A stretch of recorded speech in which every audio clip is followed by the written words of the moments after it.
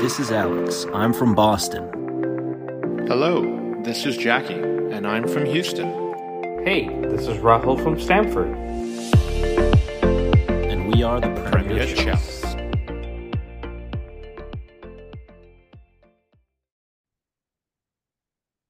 Welcome back, guys. Happy Sunday. It's been a fun weekend in the sense that we didn't lose, but I have a very special guest here to do a very special episode with me, Dean Mears from Kingsmeadow Chronicle, When to Mo podcast, and a bunch of other things. Dean, welcome to the Premier Chels. Thanks for having me. Excited to be here tonight. Well, this We're afternoon. we're excited to have you too. Yeah, it's a little bit of a time difference here, but Dean's been kind enough to jump on later in the evening in the UK, and it's the afternoon here. But Dean, talk to me about the Kingsmeadow Chronicle. It's now been about 6 months since you started this. How did the idea come about, and how's it going so far? Yeah, we launched in October when Chelsea women played Brighton. I've been writing for CFC UK, which is the men's fanzine for anyone that doesn't know, for 8 years. Wow. Just as a contributor, like every month, sending in an article, and then DJ, the editor, publishes it, and that's one of the biggest fanzines in the country, read by lots of the players because DJ knows a lot of them. He was with John Terry in the away end on Saturday. And then I've always sort of had the idea since I started following the women's team, it'd be cool if we had one for the women's team. And then there's a lovely man called Andy, who is a Man United fan, who runs Barmy Article, which is their version of it for Manchester United women. I started talking to him about how he does it and the challenges, and he pestered me for weeks. Are you going to do it? Are you going to do it? And when I get an idea about something, if I don't do it straight away, then the idea dies. So went to Mo Kingsmeadow. I text Jane, who's my cousin, on the Monday, and we recorded on the Thursday. So we started before we even sort of thought of anything through. And then luckily Chidge from the Fancast put it on his platform for me, because I wouldn't be able to edit and put all the titles and the ad breaks in. I just push record, push stop, and then whatever we said is what goes. So sometimes we have to pause midway through to do bits and pieces, and it's a bit of a shambles, but it comes together from Chidge. Then I just downloaded InDesign from Adobe and went for it, and that's how all these things that I do start. It's just from an idea, and then if I don't bite the bullet and just go for it, it never pays off. And it was always going to be PDF at first. I was planning just to launch it online. People can download it, get a bit of an audience, and then look to go into printing. And DJ said, "Well, I'll get it printed for you from my printer. It'll be whatever it is for how many copies." Just said, "Go for it again." Impulsive, I think is the word. Ended up with a box of copies of issue 1 at my door. That I'm still trying to get rid of. If you want to buy. Yeah, and now we're on issue 3. Today was a bit of a disaster in terms of selling and the match. But we'll have 5 issues by the end of the year, and then we'll see what happens next season. Yeah, it's a lot of interesting points there, but the one that I took away was, if you don't do it right away, it kind of goes away over time, and that's kind of here at the Premier Tales. We started in 2020, but we spoke about starting for 2 years before that, and finally, like you said, just bit the bullet and said, let's just go for it. No, look, we're honored to be a part of it. I know you'd reached out, but we're honored to be a part of it. It's very early days for it so far, but like you said, it's growing. I've seen a few people, reach out asking a little bit more about it. But in terms of the contributors and people that write, articles and content for the fanzine, how do you go about getting them? If someone wants to get involved, how do they do that? And ultimately, what kind of content are you looking for? So I sort of normally will put a tweet out every month saying if anyone wants to get involved in this issue, just reach out to me, send me a message on Twitter, or send me an email. in terms of the editorial brief, which sounds professional, but it isn't. You write about whatever you want to write about. I'll copy and paste it, try and find some spelling mistakes, and publish it. So unless it's offensive or liable, where we can get in trouble, they're probably the two out of bounds things. But people write about what they want to write about. So we had Clayton in this issue talk about a concert he wanted to go to that got cancelled on the PSG game. Daryl wrote about his train getting cancelled on the way to the Reading game. Sophie Spittle wrote about the midfield duo of Aaron Cupp and Sophie Ingle. So everyone varies what they want to write about. And that's works for me the best because you get a broad range of opinions and ideas. And it doesn't make it all the same. If I'm sort of telling people what to write about, then I don't feel like there's any passion or heart into what they're writing. Whereas when it's come from them, it's what that Chelsea fan thinks about Chelsea at the time. Harry Edwards wrote about Sam Kerr and Frank Kirby, how they didn't combine for a goal in 2022, which I didn't know. Just assumed they did, but they didn't. So there's lots of interesting stuff in there. You do Player of the Month, and Timmy does the graphics for that. You helped me out with the cover for issue 3 for your graphics guy, who's fantastic. And like you say, without your sponsorship, we wouldn't have ever gone to print. It would have stayed online because that's free. But we were lucky enough to have you guys on board, and we're very grateful for it. And hopefully that's a partnership that can continue. Absolutely. From our side, again, like I said, we're very honored to be a part of it. We're a young podcast. We've only been around for a little bit over 2 years, but making connections and getting involved. And I think for us, the biggest thing right from the beginning was giving the women's team the attention and the coverage that they deserve. So, and what you provide definitely fits in with that. So we're definitely honored to be a part of it, and hopefully, we'll continue to be part of it in the future, and go from 5 editions to 10 to 15 to whatever the future holds. But yeah, and I didn't know about Sam Kerr and Frank Kirby not combining for a goal in 2022. You'd think that would be one of the first things that would happen. So yeah, definitely good content. And for anyone that's listening and wants to get involved, follow Dean and the Kingsmeadow Chronicle on Twitter and on Instagram, and you can definitely reach out to them and try to get involved. Dean, I have another couple of questions here. So you said 5 editions for this first go around, so we're currently at 3, right? Yeah, currently at 3, because the women's season is quite strange that it comes for a spell and then seems to break for ages for international football. So we played on the 23rd of December last year against PSG, and then we haven't played since the Arsenal game on the 15th of January. So we have quite big breaks in between games where we stop issues and launch new ones. With the men's one I do, it's a bit different. So we sent in our articles before or just after the Fulham game, I think it was. Then Liverpool's the last one for that edition, and then the new one will come out the next game. So the turnaround's a lot quicker for DJ and TFC UK. For us, the season breaks a lot differently, so it's hard to do it in between games. So we wait for the international breaks to come. So we've got We've got Tottenham, Liverpool, Tottenham, yeah. Plus a Conti Cup semi-final should we beat Tottenham, and then we break till March the 5th.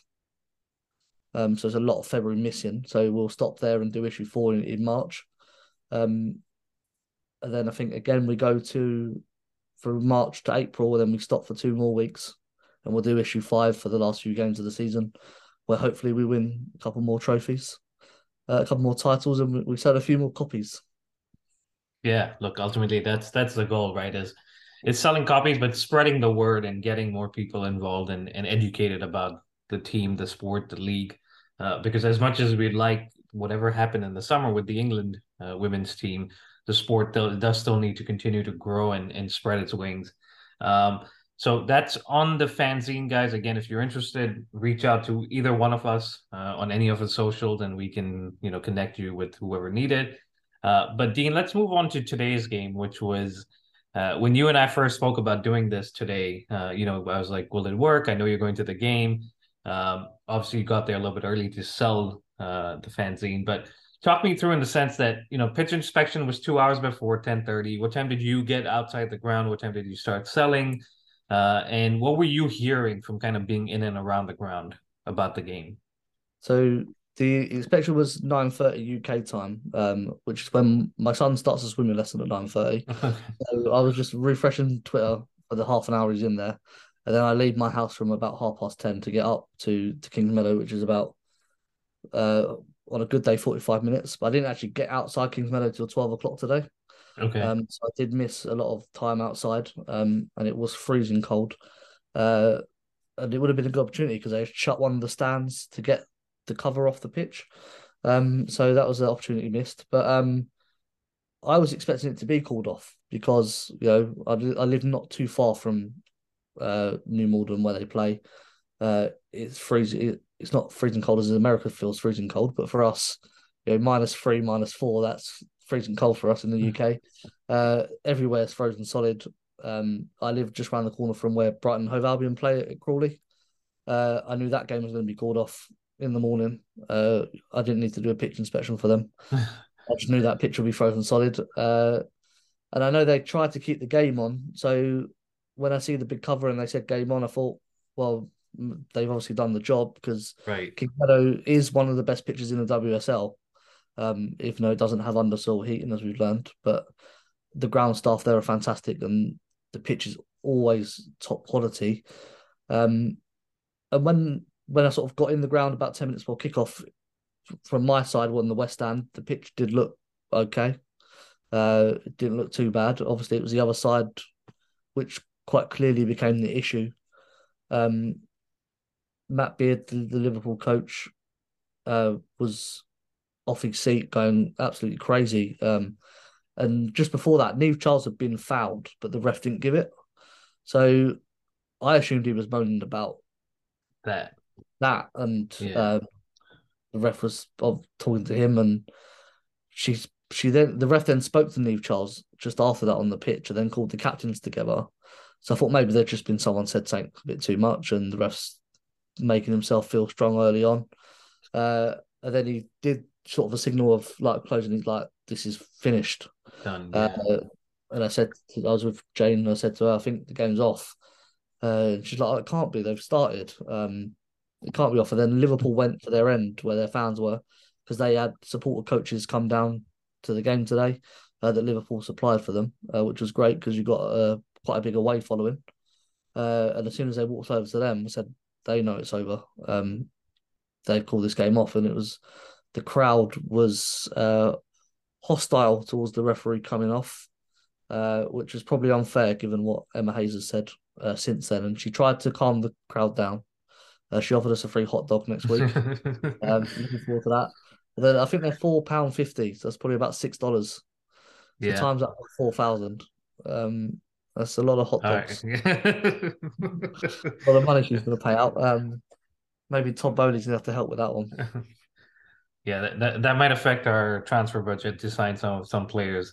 No, I'm just kidding. But no, I think the way you summarize it definitely helps because from the outside looking in, waking up, it was a 7:30 kickoff here, so waking up a little bit before that and trying to get involved and see what was going on, and they said games going on, and like you said, for us over here, when it's cold, things usually just tend to continue and things are normal. But you're right, if it's not safe for the players and the pitch isn't in the right condition, which for the most part, from what you're saying and what I've read, was the case, it was in the right condition, but certain portions were just icy, and ultimately we've seen some videos come out that players were slipping. Aaron Cuthbert takes a kind of bad fall, and so I think yes, there's hostility towards the referee, but I think that needs to kind of be refocused towards the FA and some of the other bodies that are kind of involved with this, because I think the referee made the right call, and protected the players, protected the manager, and for you maybe it wasn't a long distance to travel, but like you said, for the Liverpool fans, I can understand the frustration. For some other Chelsea fans, trying to be there from all parts of the country, even the world in certain cases. It is frustrating. So there's no news on the rescheduling of this fixture, correct? I think there's still to be scheduled, depending on where it'll fit in. Yeah, more than likely, this is going to be a midweek game now. So it's not looking good for Wednesday either. We're told Tottenham's game was called off yesterday in the WSL for a frozen pitch. I was just looking on BBC Sport. So across Saturday and Sunday in the UK, you had 54 games called off for frozen pitches. So, it's not. I know some people online try to make this a Chelsea issue that we don't pay for undersoil heating, but it's just cold for the UK. And we don't like it. We like sort of 10 degrees. We like to be mild. Speaking to some of the coaches, some of the players, they all believe that this is going to be a midweek game at Kingsmeadow now, and obviously we've got Liverpool again on Sunday in the FA Cup. Right. So it's a double journey for them. Hopefully the weather warms up a little bit, but it doesn't look like it will. But yeah, I think as you said, the focus needs to be on the FA. What was said and what we're told is that the ref said it was unplayable at 9:30 in the morning. The pitch was never going to get warm enough. The FA said that it's a TV game, so we need to make sure it happens. They left it as long as they could. The cover was still on at 11:30, so it's an hour before kickoff when the players are supposed to come and warm up. I think the players had about half an hour, and Liverpool said they emailed the FA to say this pitch is unsafe. This game shouldn't be being played. And as I said, it became apparent quite quickly that the pitch wasn't right.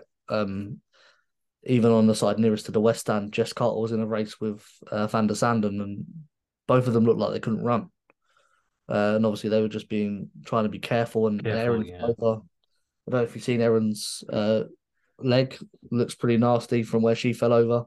And Eve Charles slipped over about 7 times. She was playing on the far side of the pitch. And I think actually fair play to the ref for saying actually we can't do this. It's not safe for the players. Obviously frustrating for supporters because we travelled, we're in the stadium, the game's being played. We're expecting to watch a football match, but safety has to come first for the players. And a weaker ref could have buckled to the FA saying play the game, and they could have kept playing. Someone could have been really seriously hurt by falling, and even not the one falling, they could have gone into another player and caused a bad injury. So fair play to him. And I think there was a statement from the WSL as well where they sort of put it on the referee, which I thought was a bit unfair because if he said it's unplayable, the game's unplayable. I know sometimes ground staff try and say, well, we can do it, it's fine. But clearly the pitch was never going to be ready for 12:30, and because it was a TV game, they couldn't move the kickoff time. Because they did that for Everton today. They moved their kickoff time back a little bit to give them a bit more time in the sun. And actually, when the players went off, the sun came out. And it warmed up a little bit. Obviously, it takes time for the frozen pitch to thaw out, but they could have left the cover. They could have left the cover on with the heaters. They had industrial heaters there for another hour or so, and seen, but it wasn't to be because of the TV. Yeah, look, I mean, TV. We know from supporting and watching football in general that the TV schedules are pretty tight, and it's in most cases it is what it is in that sense. But you're right. I think player safety has to be considered, and the other thing you mentioned was undersoil heating. Now, look, for a club like Chelsea, it probably is in the works in the sense that it's something that they want to do at Kingsmeadow. It's obviously a big undertaking, and I'm not trying to be disrespectful to some of the other clubs, but it's not something that's going to get implemented and installed in every ground in the WSL just because of different resources and conditions across clubs. So it's something I think the FA needs to look into for sure. And have work with clubs and work with grounds staff to see how best to avoid these situations. And in cases where it's TV restricted, I think there has to be more of an open communication between them and the TV stations too, because if Erin Cuthbert gets seriously injured in this game and she's out for multiple months just because of a slip or something, that impacts Chelsea significantly for the next few months. So again, coming back to player safety, I think that's the most important. But Dean, let's talk about Chelsea in general this season. I think a lot of signings came into the summer, specifically with the women. A couple of legends left like G over the summer, but Chelsea kind of revamped, brought in some new players, brought in some experienced players in Khadijah Buchanan. Currently sit in second, 11 games played, 28 points, tied with Manchester United, and Arsenal sitting in third, 10 games played, 25 points. We're expected to kind of challenge for the title every season, but How do you see the rest of this season going, at least in the WSL for Chelsea? Yeah, it's been an interesting start to the season because I wouldn't say particularly that Chelsea have played amazingly well in many games. They've just done what Chelsea do, and that's win football matches. As you said, they brought in a number of new players who are sort of finding their feet in the team. Eve Perisset, Jelena Kankovic, Johanna Ritten-Kamrid are great players that are still finding their space in the team, and obviously Kadisha Buchanan is sort of the only one that's come in and played straight away and played from the start, and she took time as well. Early in the season, she was really bullied on the ball by Bunny Shaw at Man City, and she's learning the league, learning the physicality, and right now they swapped positions with Millie Brighton. She looks, 10 times the player because I know some people are thinking, is this really one of the best centre backs in the world? And she's starting to show that now, which is obviously great. Chelsea have moved from their three at the back formation to a four. Seen Magda go out to left back, and not been a fan of that. Obviously, we lost Jonna Anderson last summer. There's not really a natural left back in the squad. Magda obviously plays there for Sweden, so she's gone there. I thought it was interesting today that she was on the bench because Anik Noan has gone on loan to AC Milan. So there's no natural centre back on the bench, and Magda's the one that's became the cover, so to speak. And Jess Carter started at left back. Again, she's not a natural left back. She has played there before, but that's not her position. Obviously, being right-footed. I would like to see Alto Abdelina given a go. Yeah. But Emma doesn't seem to want to put her in the team as such. She's still very young. And I think Chelsea's still finding their way and their rhythm and what works for them. Sam hasn't looked the same player this year. Fran struggled with injury and illness. Gura Reifen's been sensational. She's carried on her great form. Erin's finding her home in central midfield. You've had Sophie come back into the team, and you've seen her sort of experience and what she brings sort of shine. So I think it's all still clicking for Chelsea, and the fact that they're level on points at the top of the league after 11 games is actually a fantastic credit to them as a squad. Because other teams have lost players like Man City, and they're not maintaining their challenge. They're struggling to get their new players to gel and to settle. And because you've got a great coaching staff of Emma Hayes and Tanya Oxtoby and Denise Reddy, Chelsea is still there or thereabouts. And once it clicks for Chelsea, which I think still needs to happen, especially going into what is the Champions League now, I think we'll absolutely toast this league because we can bring players in, take players out. Whereas in previous seasons, I think we've been stuck with what is a best 11 with two or three players maybe off the bench. But this year it seems a lot different. You can play Kankovic, Lauren James, Fran Kirby, Jessie Fleming as a number 10, a little harder when she comes back from injury. There's just options for Emma Hayes and the team sort of everywhere on the pitch, which makes us stronger. And when we're playing Wednesday, Sunday, we can bring in, bring out because the squad is a lot stronger than obviously most teams in the WSL. Yeah, absolutely. And they keep, like you said, they keep adding talent to the squad and making it better. Of course, they all have to gel and work out, but for what we've seen the last few seasons, it's always been tight at the top of the table, and Chelsea find a way to put a run together and kind of get it done at the end of the season. I want to ask you about Lauren James. I know you ran through a bunch of players, but in terms of Lauren James, again, from us looking here, watching the game, seems like a breakout moment for her in the sense that came in last season for Manchester United, was not picked a lot by Emma Hayes initially, and then slowly kind of worked their way in. And then this season, we've seen her kind of starting games, working well with Sam Kerr, developing a relationship. What have you made of her this season, and do you see her as one of those names that will only continue to get better with time? Yeah, I think she's been great this year. Obviously she signed with a lot of fanfare, and obviously with Reece in the men's team, there is a bit of an expectation, I think, for her to be that same sort of player, that the one that makes things happen for Chelsea. And to be fair to her, this year she's done that. Obviously incredibly frustrating for her in the first season not to be playing, but Emma obviously spoke about getting her right. She had issues at Man United, both physically and sort of off the field as well, that she's got right. And this is the first sort of time I've seen her sort of gel with other players. So you see her celebration with Sam Kerr. You see them on social media after the game and in the week. She seems to be really a part of the squad now, whereas the season before, I don't think she really felt that. I think she did struggle to adapt to what being a Chelsea player meant because of what she experienced at Man United with their bad facilities for the women's team. Wasn't really a great setup for her. And I think she felt the effects of that. This season, when she's come in, she's looked great. And when she's got the ball, you can't take it off her. She goes past people with such ease. She's very strong, but she's also very skillful. She's very quick.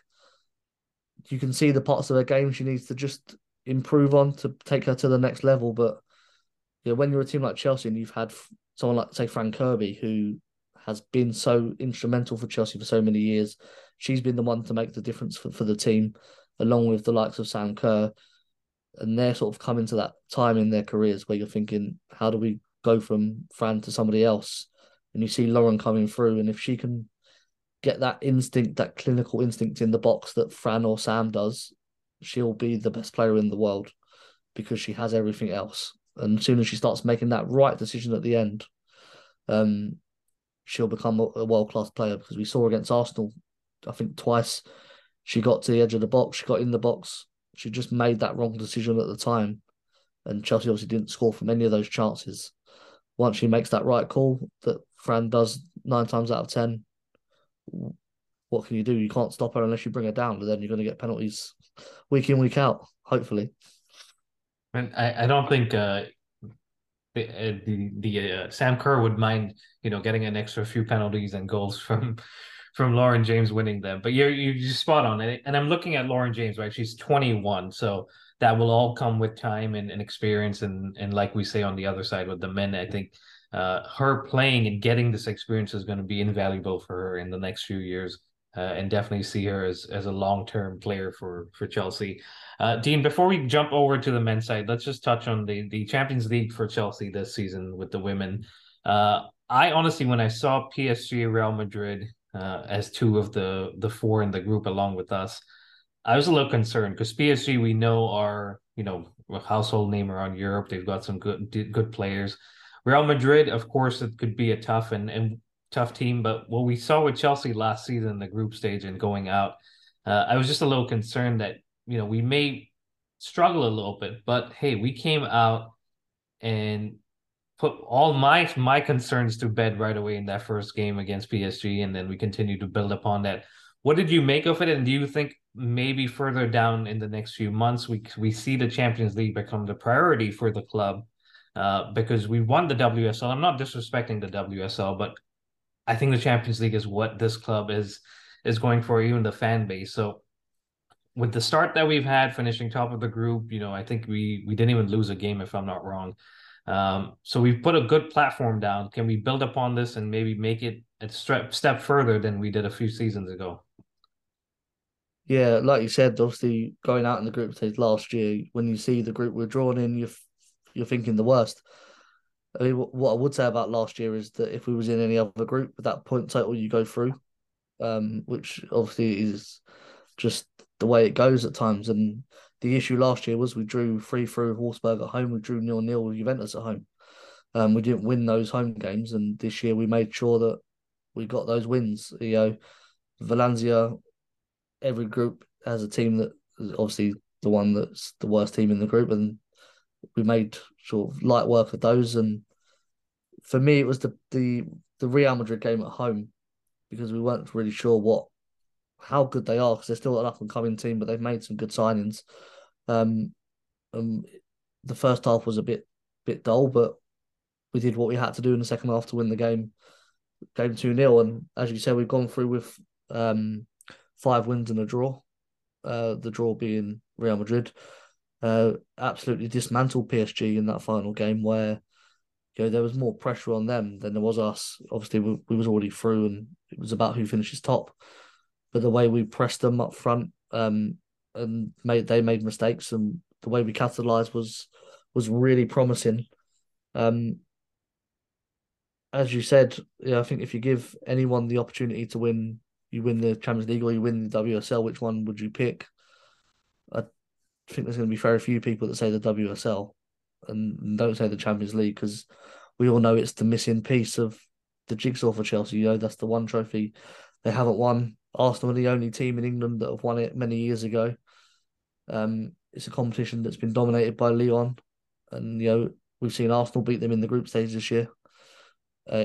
We've seen Barcelona beaten by Bayern Munich. Feels like it's an open competition this year, although there's a number of great teams in it, like the ones I've just mentioned.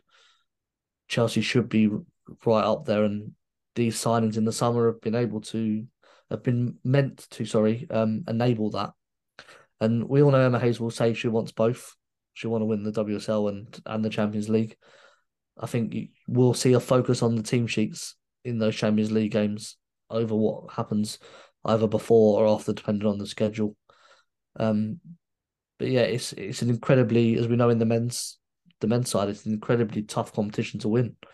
Manchester United in their dominant years in the Premier League won it in '99 and again in 2009. So they had 2 trophies in 10 years. We dominated English football. We had 2 trophies in 10 years. It's they're tough competitions because it's a compact number of great teams that play in it. That's why they call it the Champions League. Can Chelsea win it? Of course you believe so, but it will be difficult. And I don't know if there's too much pressure on Chelsea to win it like there was with the men's teams all those years, where the whole narrative was, the owner wants to win the Champions League. And although it's not coming from Ted Bowley this time, the talk is all on Emma, and this is Emma's trophy. And I think that could be the only hindrance on us, is we beat ourselves rather than anyone else beats us. Yeah, very, very well put. And I think if anyone asked Emma Hayes what she wants, she'll say, I want all 4. So that tells you the mentality of her and where she's at, even though she's won everything domestically. And even when we saw her here in the US over the summer tour, and I sat in on one of her press conferences. I got to interview her and talk to her about, Champions League and stuff. And she said, yeah, that would be nice, but we want to win it all. And that's where we're going to do and focus on. And so that's Chelsea. I mean, we've seen the clips of her talking to the players and saying, about the consequences of not understanding playing for Chelsea. So that's Chelsea on the women's side, and we'll definitely have a few exciting months coming up with the title race, the cup competitions, the Champions League. Everything is open and available for Chelsea to win, but we've got to be able to play, and hopefully we don't have many more days like today, where games are cancelled and player safety isn't prioritized. But Dean, let's jump over to the men's side, where things aren't as rosy and as looking positive as the women's side. What did you make of the game yesterday against Liverpool? And I've seen a lot of abuse for Mason Mount online. I'd like to get your thoughts on Mason and how he's doing. We've seen a dip this season, which is kind of expected. But let's start with overall your thoughts about the Liverpool game. Yeah, I thought it was a lot more positive. I've not been a great admirer of Graham Potter and what he's done with the team. He had a great start as Chelsea manager, as most of them do, that ended pretty quickly when Chelsea had a string of injuries. And what we've been seeing from the team, has been dreadful. There's no other way to coat it. They've been really bad. They've been a bad football team, and the discussion you need to sort of be having now is whether you believe that Graham Potter is long term can do what's needed to get the team back to the top. Obviously, the club are investing a lot of money right now to sort the squad out, which is needed. They spent a serious amount of money on some great players, and we see obviously Mudryk come in off the bench, looked fantastic. If he can do that week in, week out, we've got ahead of a player. Then I think the sort of player that we've missed, obviously, since we've lost Eden Hazard, someone that can just pick the ball up and do what he needs to do to win it for you. Had a couple of great chances, obviously, but couldn't get the goal. But I think there was positives to take from it. Having said that, Liverpool, like ourselves, have also been terrible. So we're not playing the greatest Liverpool team ever, like we was probably under Tuchel when we was holding our own. This is a bad Liverpool team, and I think it was the first clean sheet they've had since October. I think I see. So this is a team that's used to conceding goals, and we're sort of celebrating a 0-0 draw. I think it just shows where we are at the minute. But when you have someone like Mudryk that can get you off your seat, I think you have to be excited because that's what football's about. Players that get you buzzing for the next game because I can't wait to watch him play again for Chelsea. Um, whether Potter's the man, I don't think he is, and I've written about that for CFC UK actually.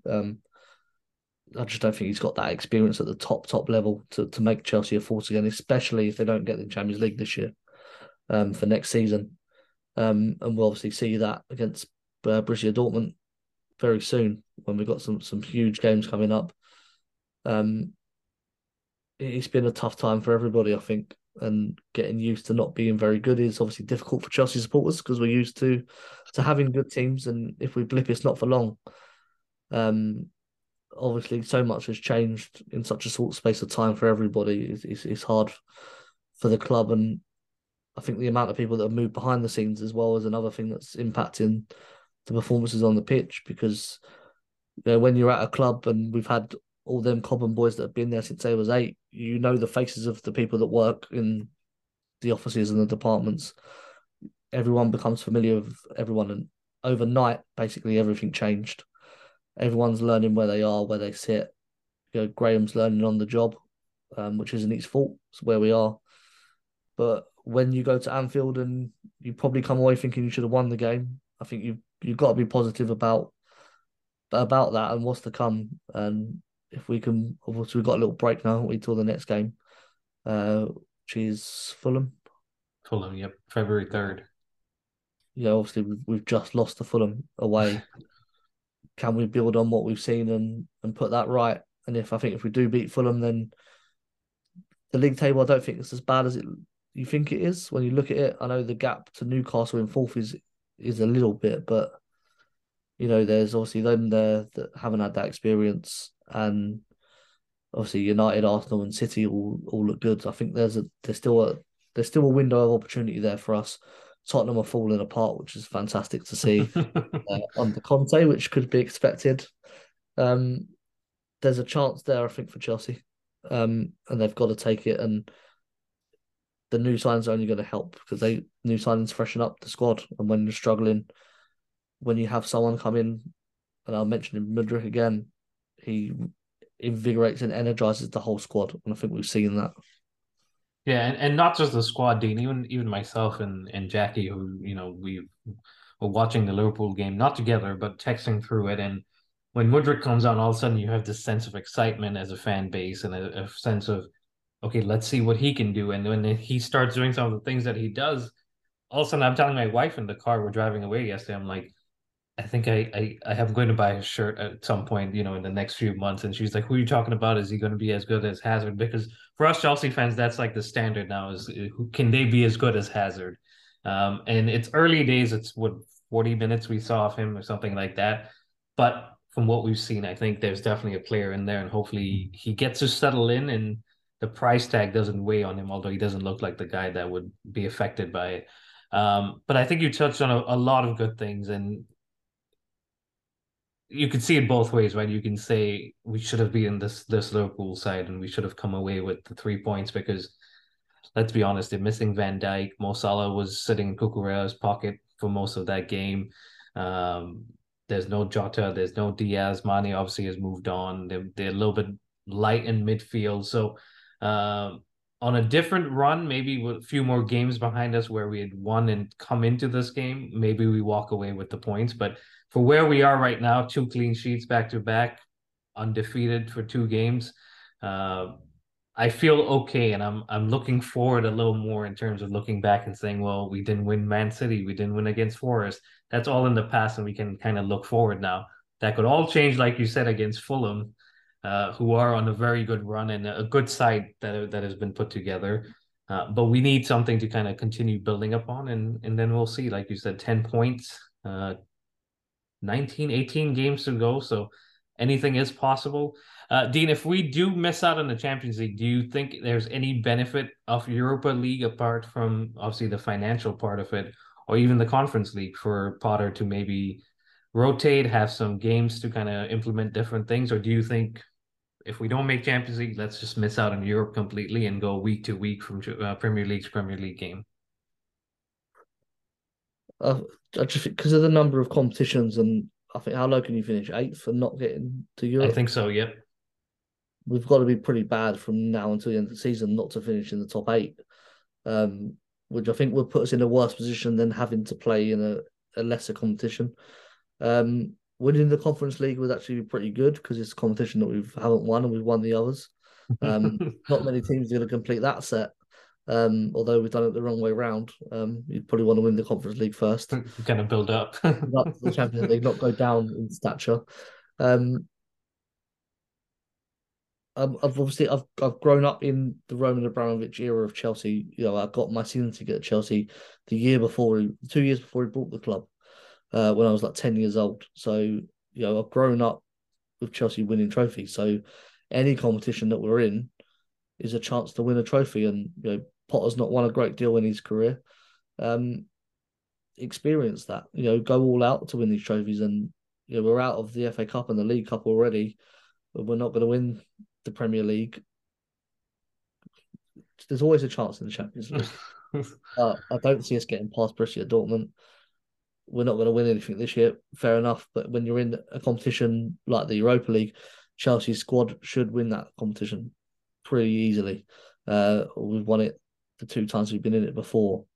It would be a failure not to win it, I think. And although Todd Bowley is all about the project and this team is building for years down the line, I don't think you can forget about the present like that, because you're never going to get to that end goal if you're not reaching levels to step up to that the end goal, and you're not going to attract the players you need to attract to get, you know, into the Champions League the season after. What's to say we finish in the top 4 next season? You know, because Newcastle are going to keep growing. If they get in the Champions League, that's going to be a great pull for them, because they have the difficulty of attracting players to live in Newcastle, because it's an absolute dump. And it's colder than London, so players from abroad don't want to go and live in Newcastle. Man United have the name Man United. If Arsenal win the Premier League, that's a draw for them, with a great stadium. Tottenham have a great stadium, great facilities. They'll have a new coach in the summer. Who are they going to be able to attract if they spend the money? And then you've got Chelsea, who, where are we? You know, can they? And obviously they've been able to sell the project to a few youngsters, but we haven't signed anyone that you think is going to benefit the team right now. Probably aside Mudryk, who will come into the squad, but the other players for Fana and is it Badiashile? I never know how to pronounce his name. Although he looked good in these 2 games, he's not someone you're signing who's right and ready to be a leader of the defence. You know, you're still relying on Thiago Silva. We still haven't fixed the Reece James issue. We're I don't know where we are, basically. So if you're in a competition, to get back to your question, the more trophies you have, the more successful you are, the brighter things look, and the more harmonious the fan base will be, the better feeling in the club that you're going in the right direction. Whereas if you get knocked out in the last 16 to, you know, a random team from Poland, that doesn't do your team no favors. And if you put out your academy side for every group game and you don't go through like Spurs have done before in the past, that doesn't do anything for you. It doesn't do anything for your academy players. It doesn't do anything for your first team. It just brings bad feeling. So, you know, get into the best we can do this year is finish 5th, go in the Europa League and win it. Because if you don't finish in the top 4 next year, you've got a place, and it gives you 2 opportunities. And the best times at Chelsea is when we've won trophies. You know, when Mourinho was first here, when Ancelotti's first season, Conte's first season. I think Sarri's the only one that hasn't enjoyed winning a trophy and a fan base. But yeah, the best times that people remember is when you're successful. So for Potter and for Chelsea, that's who we are. And I think the new ownership should hang on to that aspect of what we were as well, even if they want to change anything else. Win football, because what are we doing otherwise? You go out to win a football match, don't you? Not to have the best analytical department in the world. That doesn't it doesn't win you trophies. What wins you trophies is the players on the pitch. Totally agree. And while you're saying that, I'm starting to think, right, like you mentioned, Graham Potter has been successful, but not won any major trophies. Todd Bowley's come in. This is his first, experience in the world of football or soccer. And so they both are kind of coming in and looking for that first trophy, whereas Chelsea obviously have a history of trophies. Those two need to solidify their places and their intentions of what we want to do. And it brings me back to the Mourinho's first season. He took the Carabao Cup, Carling Cup back then very seriously because he said, I want these players to taste success. That's going to be a foundation for the next few years. And that's exactly what he did. So I totally agree with you. I know it's not a glorious Champions League, but every time we've gone to the Europa League, we won it. So why not go back there? And if not, why not go into the Conference League and get another trophy and complete the set, like you said? I touched on Mason Mount, and you mentioned a harmonious fan base. We're clearly not that at this point, especially in terms of certain players. And Mason Mount's one that divides opinion, right? He's a Cobham boy. A lot of Chelsea fans love him, but there's a lot of Chelsea fans that want to criticize every little thing he does because he is a Cobham boy. And look, I'll be the first one to put my hand up and say yesterday he did not have the best games, but that was the kind of game it was. It was a scrappy game. He was not at the best. He's been playing for two straight seasons at the top. He's won Player of the Year twice in a row. Is this just a drop? Or is Mason Mount in need of arresting? Or how do you see it from your side and some of the folks that you talk to in this whole Mason Mount situation? Yeah, it's an interesting subject, Mason Mount. Inside Stamford Bridge and any away end, Mason Mount is one of the most loved players on the pitch because he represents a style of player that Chelsea fans have loved throughout history. In the 80s and the early 90s when Chelsea weren't very good, Chelsea were, where were you when you were shit? Fans were there. They're season tickets now, and what they appreciated was players trying and working hard because they knew they weren't very good at football. They would lose games, but if the players put up a fight, they would applaud them off the pitch.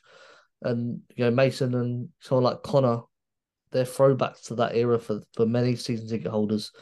Um, Players that give everything for the badge and for the team, and they don't sulk off when things aren't going well. They run and they chase every ball.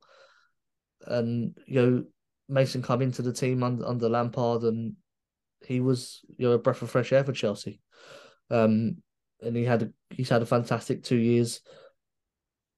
And I think it is a drop, but I think where we've changed managers and we've changed formations, I think he's lost his way a little bit, and I don't think he knows where he sits as a player. Where are you playing Mason Mount? What's his position?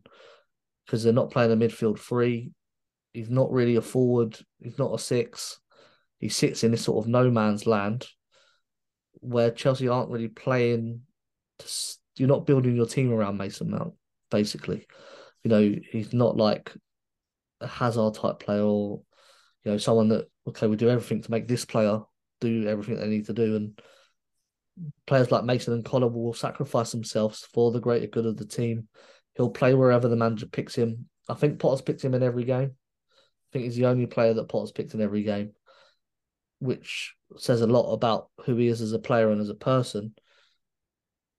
People will always think that you can upgrade on him because I don't think he's a natural in where he plays for Chelsea at the minute. So he's become the poster boy or the whipping boy for what people think we can do better at. When we're losing, you want to pick someone out and say, this is the reason that we're losing. And Mason has that for online for some reason. It doesn't happen at the ground.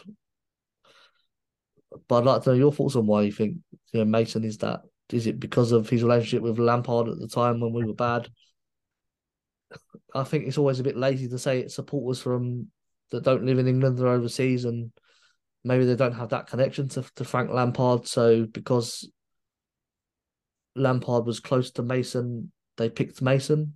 Because although having said that, I would think that fans in the ground did that with Sarri and Jorginho, and they hated Jorginho because he came with Sarri, and things weren't going well, so they picked him to aim their anger at, and Jorginho sort of he turned them round, and I think he's turning them back again the other way now. I think talking about him leaving, I think it's probably the right time. The Champions League was the high, and we'll leave it there. Although I've been a big fan of him since he's joined. It's really complex, and I think you probably need to sit down with thousands of fans and ask them the same questions and put their answers together and to come up with a conclusion of why it's Mason.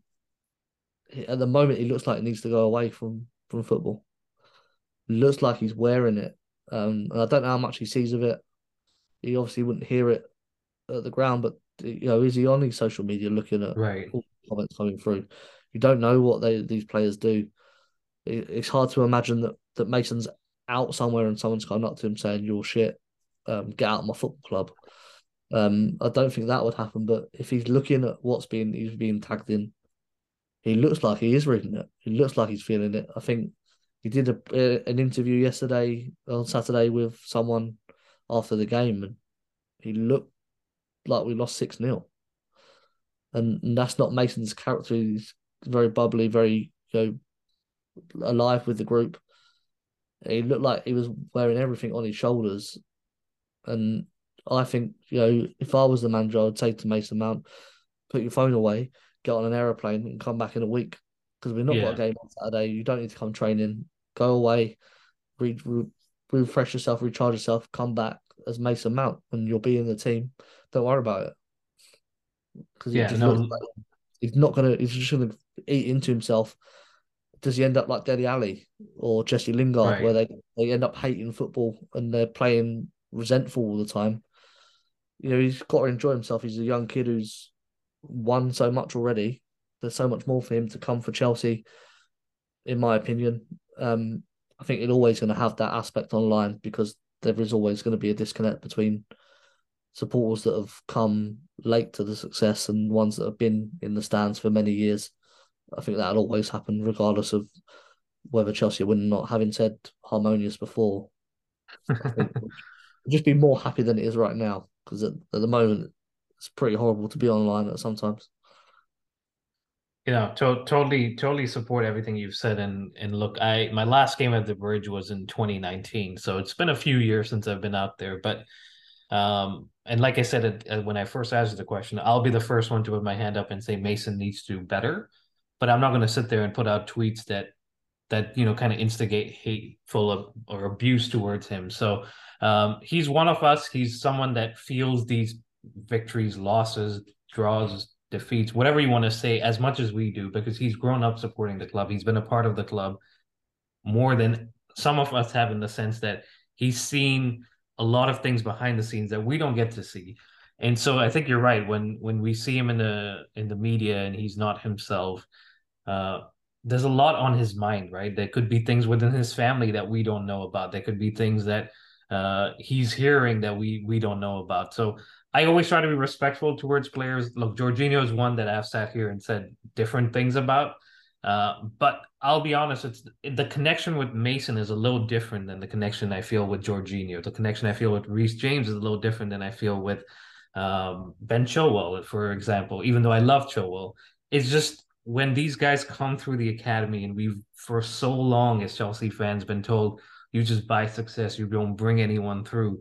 When we see our own guys come through, like Reece and Mount and Tammy and Hudson-Odoi and Chalobah, and we see them kind of stay within the team and then get picked on because they've not had the best performance. It's a sport where you can't consistently perform 10 out of 10. I mean, Mo Salah, I just gave you an example earlier where I said he was in Cucurella's pocket.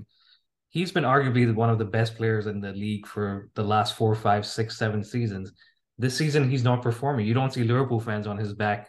So I really think Chelsea fans, and mainly the ones throwing out this abuse and hate, need to take a step back and see the player and what they feel regarding the club. And look, everyone has an opinion. That's the beauty of this sport and the world. But be respectful and try to keep things a little more sane than just go off the rails and get crazy.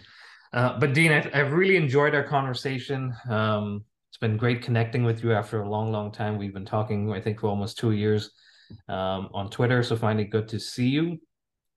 Just before we wrap it up, if anyone wants to get involved with the fanzine, why don't you tell us where to reach out to you, email, social media, whatever it is. Yes, you can find it on Twitter. It's at Kingsmeadow Chronicle. The email is kingsmeadowchronicle@gmail.com. You can order copies online at kingsmeadowchronicle.bigcartel.com. So you can buy physical copies for anywhere in the world. You just have to pay the postage, which unfortunately for America is the most expensive than anywhere else in the world. Don't know why. Thought we were friends, but they want to charge most to send it there. You can also get it emailed to you, which is obviously a lot cheaper. So it's just £1 to get it emailed over as a PDF copy. The physical ones are £2 plus whatever postage, depending on where you live. You can subscribe to it so it comes through the post as the issues drop.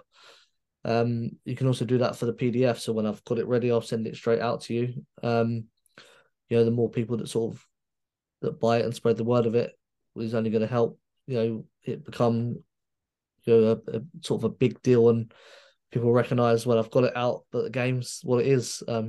People give you a few funny looks at the minute, like what have you got there? That's not a program. But yeah, the more support that people can give, even if you can't afford to buy things at the moment, just retweeting anything that we put out and stuff like that really helps. So it's been great that people like yourselves and everyone else that's helped it along the way so far. Otherwise, I'll just be talking to myself about it. No, we support you, Dean, and we support all the contributors to the fanzine, and we look forward to seeing it grow. Where people are like Dean, the guy who does the fanzine, versus now they're giving you looks. And then let's just touch on the podcast that you run as well. I think you mentioned with your cousin Jane, went to Mo Kingsmeadow. Where can we find you and fully focused on everything Chelsea women, right? Yeah, so we exclusively cover the women's team. We don't talk about the men at all. It's probably good. Yeah, so that's at Mo Kingsmeadow on Twitter, and we publish through the Chelsea Fancast. So all our podcasts go through their feed, so you'll find them everywhere. Apple, Amazon, Spotify, wherever people listen to these things. I never listen back to my own, so it's somewhere. Which is because we actually published the wrong episode last week, which shows I don't listen back to it. The wrong file got put in somewhere. So we ended up talking about Reading when we just played Arsenal.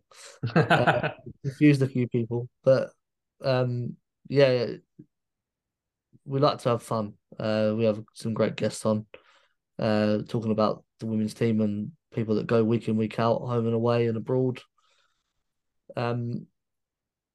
Yeah, so that's through the fan cards, as I said, and at Mo Kingsmeadow. Although we're a bit we try and do live broadcasts as well, which is every Tuesday at 8 p.m. UK time. But we're probably going to miss this week out because there were 6 minutes of football, and that was it. And I've come on this tonight, so I think I'm done for the week. People hear what I've got to say, they can listen to Premier Chelsea instead. There you go. That's what I like to hear. But Dean, thanks very much for your time. I know it's a little bit later there, but great chatting with you. And we look forward to obviously staying in touch over WhatsApp and Twitter. And we'll be here supporting. And I think I have a couple of ideas with the fanzine that I'll shoot you a message over, and we can see how best to kick off the growth here in the US with that. But that wraps it up, guys. Thank you very much for listening. Continue to subscribe, like, and follow us at the Premier Chelsea, Apple, Spotify, Google, Instagram, and on Twitter. It's at Premier Chelsea. And as always, send us your feedback, and we will be back with a new episode. But until then, stay safe and up to Chelsea. Hey guys, the Premier Chelsea is sponsored by Kickoff Coffee. They are a top quality artisanal roasted coffee. In other words, they're Champions League winner and Premier League winner every single time. They deliver fresh bags directly to your home, so you don't have to go to a coffee shop and pick up something. And the best part about them is every bag gives back to soccer charities. 10% of the proceeds go to organizations that use soccer to promote youth social development in the underserved areas. Use our code TPCoffee15 to get 15% off your order. You can order at kickoffcoffeeco.com or check out the links on our social media. Thanks.